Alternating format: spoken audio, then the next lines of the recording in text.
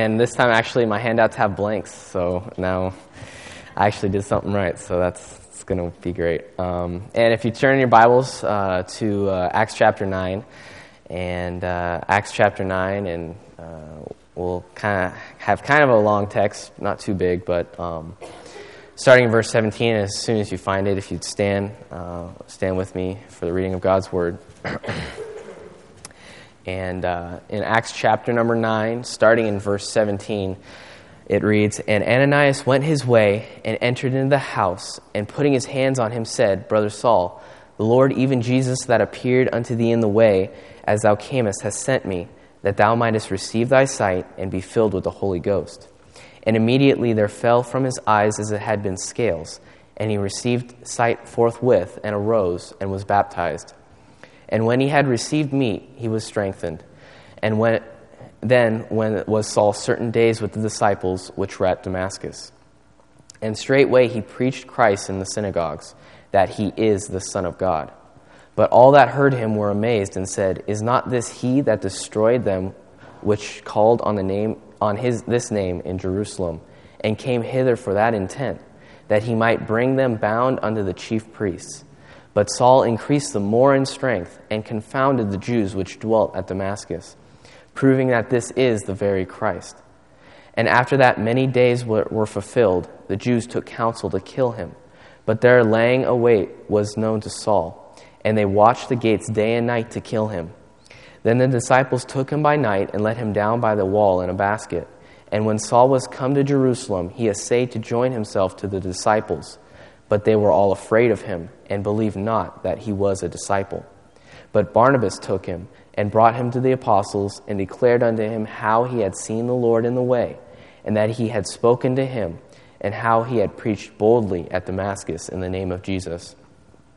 And he was with them coming in and going out at Jerusalem. And he spake boldly in the name of the Lord Jesus, and disputed against the Grecians, but they went about to slay him. Which, when the brethren knew, they brought him down to Caesarea, and sent him forth to Tarsus. Then had the churches rest throughout all Judea and Galilee and Samaria, and were edified, and walking in the fear of the Lord, and in the comfort of the Holy Ghost, were multiplied." You may be seated. And let's open in a word of prayer.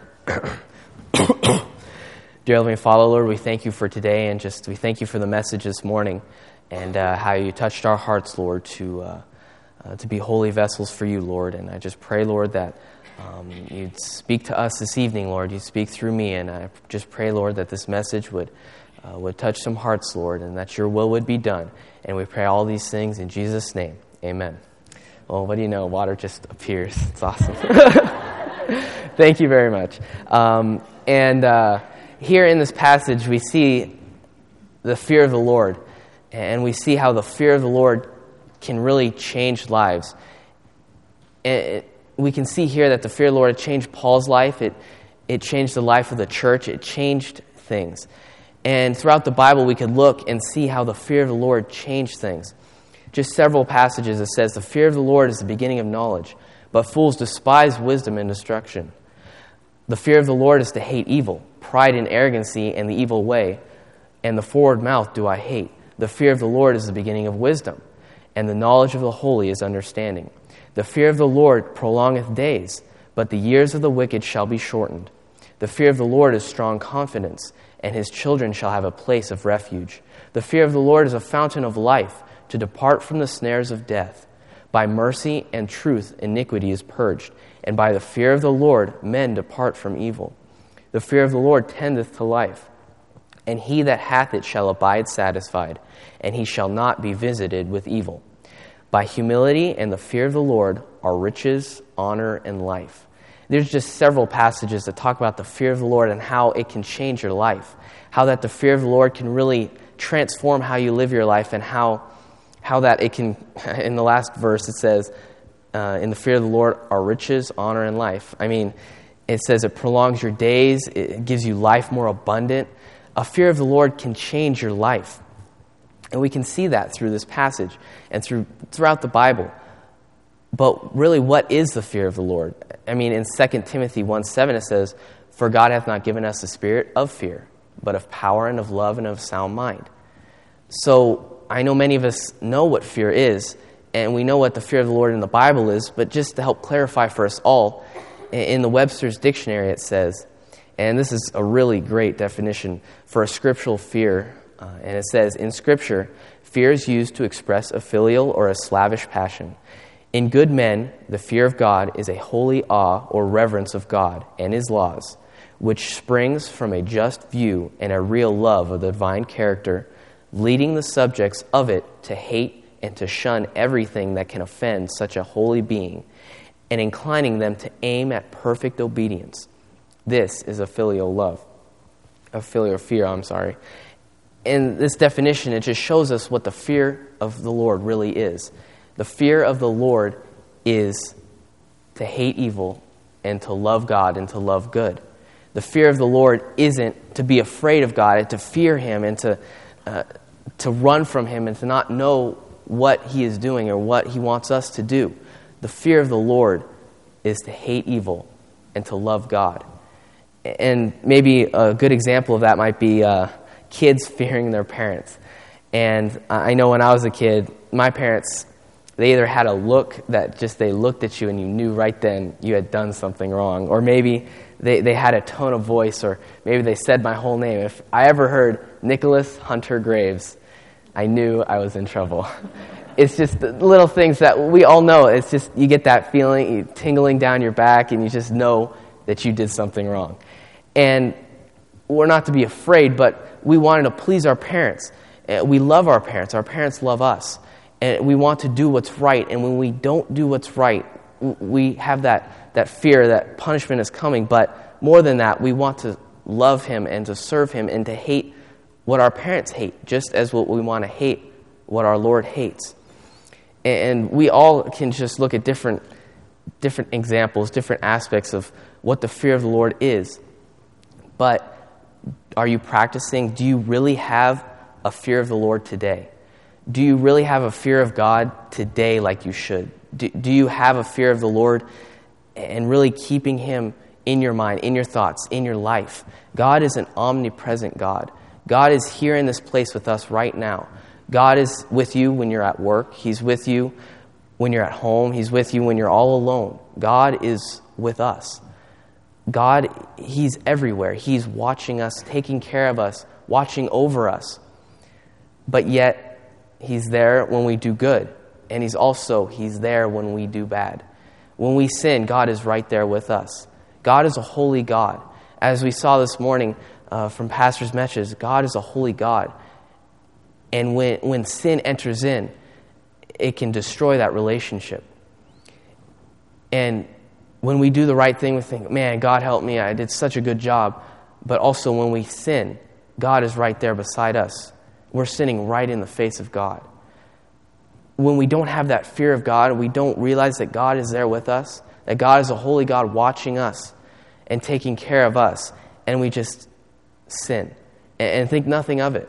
We just do something and God is right there watching and just in total disappointment that we sinned, that we disobeyed Him right to His face. That's what a fear of God is knowing that God is there wanting to help us in the right thing. But He's also there when we do the wrong thing. And He's right there, and we must live a life of fear of the Lord. We must not let sin take control of our life. And evidence of the fear of the Lord in our lives, the way we should live our life, Peter wrote about that in 1 Peter chapter 1. It says, But as He which hath called you is holy, so be ye holy in all manner of conversation, because it is written, Be ye holy, for I am holy. A natural outgrowth of the fear of the Lord is to live a holy life. God commands us to be holy, and a way to be holy is to have a fear of the Lord in our lives. If we live a life of fear with the fear of the Lord, we will live a holy life. We'll know that God is there with us. He's there to help us to do the right thing. And He's also there to help prevent us from doing the wrong thing as well. That's a fear of the Lord. It'll produce a holy life in all of us. And as we live a holy life, we'll have the Lord work through us in such a greater way than we could ever imagine. And tonight, I just want to share with you 3 changes that the fear of the Lord will bring in our lives and bring in the lives of others around us. And the fear of the Lord, it'll just do so much for us. And the first change that I see is that the fear of the Lord, it changes our lives. The fear of the Lord can change our lives. If we look in this passage in Acts chapter 9, it says, if you looked at the first 16 verses, it talks about Saul's conversion on the road to Damascus. Saul was a murderer. Saul, he killed Christians just because they didn't believe what he believed. He killed people. He persecuted the church. He did so much wickedness. Yet, as in this passage that was read, it was a completely different person. His life was completely turned around because of his conversion at Damascus. His life was totally transformed. He was made a new creature. Old things were passed away. Behold, all things became new in Paul's life. And it's the same is true in our lives. When we were saved, our lives were completely changed. We were made in the image of God. We were transformed. And that's what the fear of the Lord can do. Our lives are changed, and the fear of the Lord, it brings salvation. The fear of the Lord, it brings salvation in our lives. When we understand that our sin has kept us from God, our sin has cut us in our relationship from God. When we understand that, when we see that, that's when salvation comes. Because if we don't even know we're a sinner, if we don't even understand that, then what's the need of a Savior? If we don't understand of our need because of our sin, if we don't understand of our sin nature, of our total wickedness before God, then what is the need of a Savior? And we've all sinned and come short of the glory of God. And what the gospel message is, in a nutshell, Paul gave it to us. And if you turn with me in your Bibles to 1 Corinthians chapter 15. And in 1 Corinthians chapter 15, as you've seen throughout the book of 1 Corinthians so far, the church at Corinth was not necessarily the best church. And they had a lot of problems. And I think Paul here is just trying to simplify the gospel just to the bare basics, to exactly what it truly is. And in 1 Corinthians 15, in the first 4 verses, he gives us what the gospel is. And he tries to help this church to see what the gospel is, to return back to what they were, return back to what they became and what they started from. And that's salvation. In 1 Corinthians 15, in verse 1, it says, "Moreover, brethren, I declare unto you the gospel which I preached unto you, which also ye have received, and wherein ye stand, by which also ye are saved, if ye keep in memory what I preached unto you, lest ye have believed in vain. For I delivered unto you first of all that which I also received." Now I'll stop there for a second. Basically what Paul has said so far is, this is the gospel, I've received it, you've received it, we're saved, it's changed our lives, this is what it is. And in the second part of verse 3 it says, how that Christ died for our sins, according to the Scriptures. That's point 1.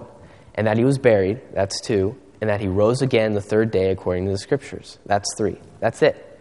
Christ died, he was buried, and he rose again. He died for our sins, and he rose again to prove his deity, to prove that he truly was God, that he truly paid for our sins, that he truly rose again and conquered death for us. That's what the gospel is.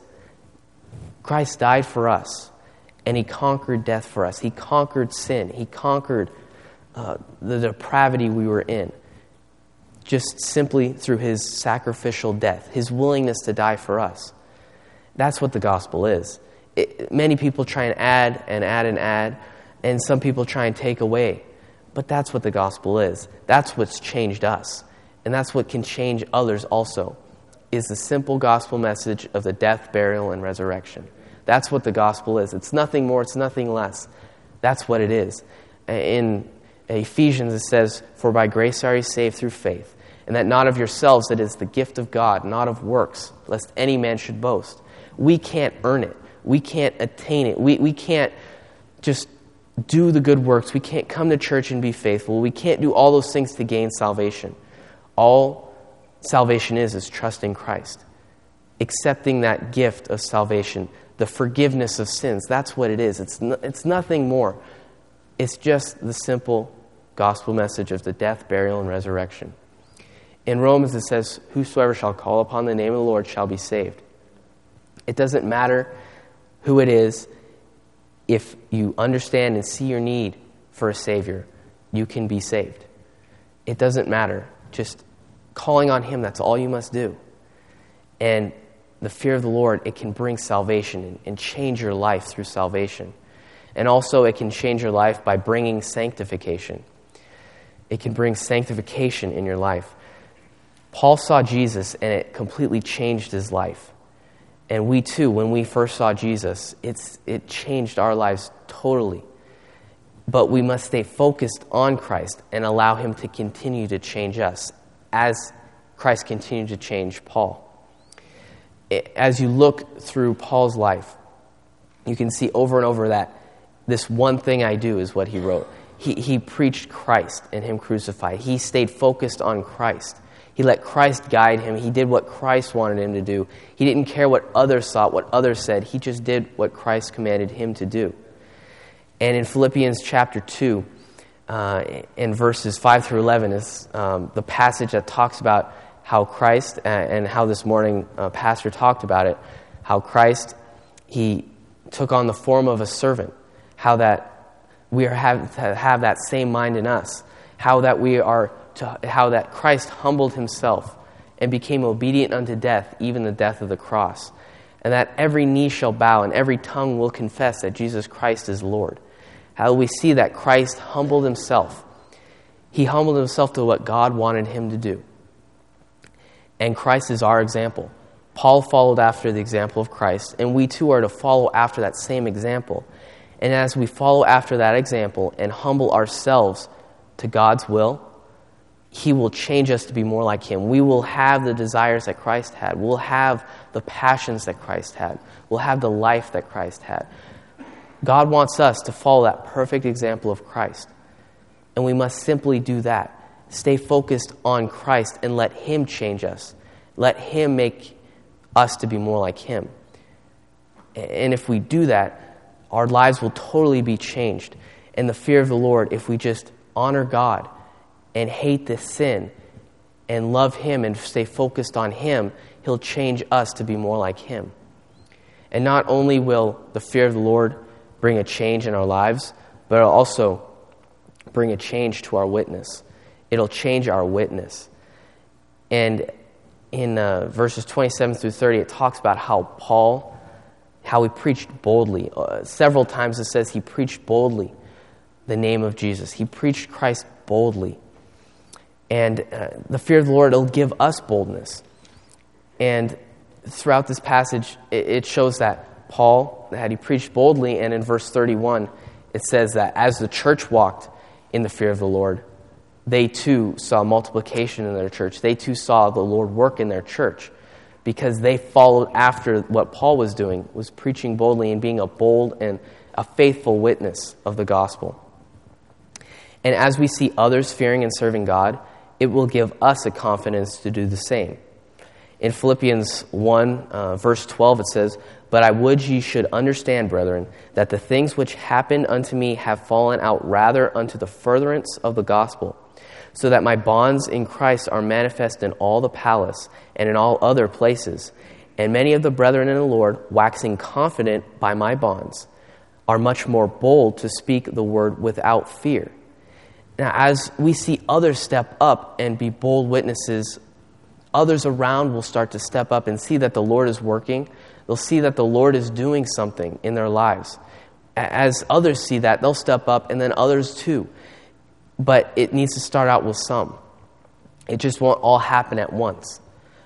There need to be some that step up, that take a step past what they're already doing, even though others maybe not be doing it, but to step up and just to be a faithful witness at work, to be a faithful witness when you're shopping, out at a restaurant, wherever it might be, to be a faithful witness wherever you are, to let the gospel message be a part of your life, in every part of your conversation, to let your life and your light shine to all men, because you have no idea what might happen if you just simply told everyone you knew about Christ. Paul, as we see, Paul said that he told everyone he possibly could of how the Savior's changed his life. And we saw that it completely changed the world. Churches were started around the world because of that simple fact that he just preached the gospel to everyone. And that's what we too must do, is just preach boldly to everyone. To step up and say, you know what? I know I've been a witness, but I need to step up above that and be more of a witness. I need to do more. Just do that, take that extra step and maybe tell that person that maybe I wouldn't before. Maybe tell that person because maybe I don't think they'd listen, or maybe tell that person or invite that person to church. But we all need to do that. It's just take that little step of boldness. Just understand that God is with us. God is right there beside me helping me. God is the one that's working. He's just working through me. I just need to be a willing and open vessel. And we can see that God gives us boldness, but also a reason why we can have boldness is because that the fear of the Lord, it gives us effectiveness. The fear of the Lord gives us effectiveness in our witness. Now, if you looked at the text, you don't really see anyone besides Paul getting saved. You don't see anyone getting saved besides Paul. And you might think, why would I say that there's effectiveness if really nothing was happening? Because God never commands results. He just commands our obedience to go and tell the world. We don't save anyone. We can't save anyone. We needed to be saved ourselves. And the Lord is the one who saves. The Lord is the one who commanded us to go and to preach the gospel to everyone. And because of that, why wouldn't we want to tell everyone if we knew that God would do what he's going to do? If we knew that God is going to work? If we knew that 100% of the time God's will would be done? If we knew that, why wouldn't we tell anyone and everyone? If you turn your Bibles with me to 1 Corinthians chapter 3. In 1 Corinthians chapter 3, it talks about how that we're not commanded to have results and that we won't have results. But it's God that will give the results. It's God that will bring the results. And in 1 Corinthians chapter 3, verses 5 through 7, it says, let me get to it real quick. 1 Corinthians 5:7 says, "Who then is Paul, and who is Apollos, but ministers by whom ye believed, even as the Lord gave to every man." And basically what it's saying there is, Paul, myself, and Apollos, we're just witnesses. We just went out and told people, and God has given witnesses to everyone. God is the one that worked. And in verse 6 it says, "I have planted, Apollos watered, but God gave the increase. So then neither is he that planteth anything, neither he that watereth, but God that giveth the increase."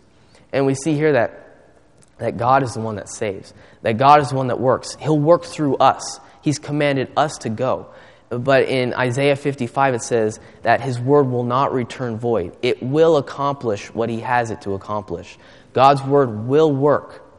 It will be effective. We just need to simply go. In Mark 16:15 it says, "And he said unto them, Go ye into all the world and preach the gospel to every creature." And God's commanded us just to simply go, just to tell the world that Jesus saves. He hasn't commanded us to save a certain amount of people. He hasn't commanded us to have X number of this or that. He's just commanded us to go. And why would we not want to go if we knew that God was going to work? If we knew God was going to work, why wouldn't we go? Why would we not want to see God work? It just boggles my mind sometimes how, myself included, we just don't want to do it because for whatever reason, but God's going to work. We could see the Lord work in a great way if we just simply went and obeyed him. And God uses his word. And in Romans 10:17 it says, "So then faith cometh by hearing, and hearing by the word of God." And as we preach the gospel, the Lord will work through his word. Because God's word is powerful. In Hebrews 4:12 it says, "For the word of God is quick and powerful and sharper than any two-edged sword, piercing even to the dividing asunder of soul and spirit and of the joints and marrow, and is a discerner of the thoughts and intents of the heart." God's word is a powerful tool. It's a book that's alive. It's a living book. And God works through it to save people. God works through it. It's called the sword of the Spirit. And it's called that because the Holy Spirit works through His Word. The Holy Spirit works through His Word to convict people of their sin and their need of a Savior. And if you're still in 1 Corinthians, just turn over one chapter to 1 Corinthians chapter 2, verse 13. And it says, "Which things also we speak, not in words which man's wisdom teacheth, but which the Holy Ghost teacheth, comparing spiritual things with spiritual. But the natural man receiveth not the things of the Spirit of God, for they are foolishness unto him, neither can he know them, because they are spiritually discerned." Now, if you preach the gospel, and if there was just no conviction in that person, if the Spirit was not working in that person, they're not going to get saved. Because the Spirit must convict. Because we can't save. It's God that saves. And God works through His Word to convict the sinner of their sin and their need of a Savior. And we must just simply go and let the Lord do His work. We must just simply obey Him and preach the gospel. We must go, and it'll change our witness if we just understand that God is there with us. God is working. He's just working through us. We must simply be obedient and be bold and see God work effectively through us. And God, the fear of the Lord will just change our witness in a tremendous way if we let it. If we just simply go and be an obedient servant to Him. And the fear of the Lord, finally, it'll change our churches. The fear of the Lord will change our churches. And in the final verse of the text, I'll read it quickly. It says, "Then had the churches rest throughout all Judea and Galilee and Samaria, and were edified, and walking in the fear of the Lord, and in the comfort of the Holy Ghost were multiplied." And there we see that the churches were changed. The churches had several things that changed in their daily activities, in their daily routines, in their personal lives. The church was changed. And the fear of the Lord, at first, it'll bring edification to the church. And in Ephesians chapter 4, it talks about the body and how that the body edifies one another, and how that the body, it'll help one another, it'll work together to do the Lord's work. And just like with this water, it takes a lot of things for me to get this water. And I had to use my voice to ask for it, and I had to use my hands, and I had to use my mouth and my throat and all these different things because I was thirsty and my throat was kind of dry. So I asked, and I got the water, and I needed the water. And the same is true with the church. The church needs to work together and edify one another, help one another to see the Lord's work accomplished. And if the key is staying focused on Christ. Like we were talking about earlier, how that we must stay focused on Christ and have our lives sanctified through Christ. And the head of the body is Christ. Christ is the head of the church. And we're to stay focused on Him because He is the head. And it took my mind, my brain to say, I need water. And then my body went into action to get that water. And Christ has commanded us to work together in the church to help one another and to preach the gospel to the world. And that's exactly what we need to do. We need to work together as a body to fulfill that commission that God has given us. And as we get our relationship with God right, those other relationships will be set up perfectly and will work together as a team. If my hands stay focused on what my mind is telling me to do, then they'll work together to get a task accomplished. And the same is true with the church. If you're not worried about what the other hand is doing, but you're worried about what God is telling you to do, it'll work together in perfect harmony, and God's will be accomplished. His work will be done in the church, and we'll be edified together if we just stay focused on Christ. And the body, the church, will be edified if we just have a fear of God and a focus on Him. And also, the fear of the Lord, it'll bring comfort to the churches. And it says in verse 31, and the churches had rest, and in the comfort of the Holy Ghost, it says. And in John 14, it says, "But the Comforter, which is the Holy Ghost, whom the Father will send in my name, He shall teach you all things, and bring all things to your remembrance, whatsoever I have said unto you." And we can see here that the Holy Ghost is the Comforter. The Holy Ghost will comfort us and help us and encourage us if we let it. But that's the key, if we let it. And we must humble ourselves to God and His perfect will. And as we do that, He will comfort us. We may not understand all the things that happen, but when we fear God, He will comfort us in His will. We may not understand all the things that are happening in our lives. And here in this church, they were suffering severe persecution. The church in Jerusalem had to disperse because of the persecution on it. They did not understand, yet they were walking in the comfort of the Holy Ghost. They understood that God was in control. They understood that God was working. And as we see later on in this book of Acts, the whole world was reached. The known world of that time was reached with the gospel because of that persecution, because they were willing to just see the Lord work through them, because they were willing just to stay faithful in His will and receive the comfort of the Holy Ghost. We may not understand all the things that happen in this church. We may not understand all the things that happen in this country or in our personal lives, but yet we can understand that God is working, that God is in control, and that His will be done. And we just need to understand that His Holy Spirit will comfort us if we let it. If we just ask the Lord, Lord, I don't understand why this happens or why this has to happen, but please just help me to understand and realize it's your will and see that you will work and you will comfort us all. And just let Him comfort us, and He will give you a peace that passes all understanding if you let it, and if you just ask for it, and just let the Lord work in your life in a special way. And then finally, the fear of the Lord, it not only will edify the church and comfort the church, but the fear of the Lord, it will also bring multiplication to the church. And that the last two words were multiplied in this passage. And in Acts 6:7 it says, "And the word of God increased, and the number of the disciples multiplied in Jerusalem greatly, and a great company of the priests were obedient to the faith." And here in this church in Jerusalem, there was multiplication taking place. In Acts 2:41 it says they were added to the church. But here they were multiplied to the church. More and more people were seeing God work. More and more people were being saved and changed by God.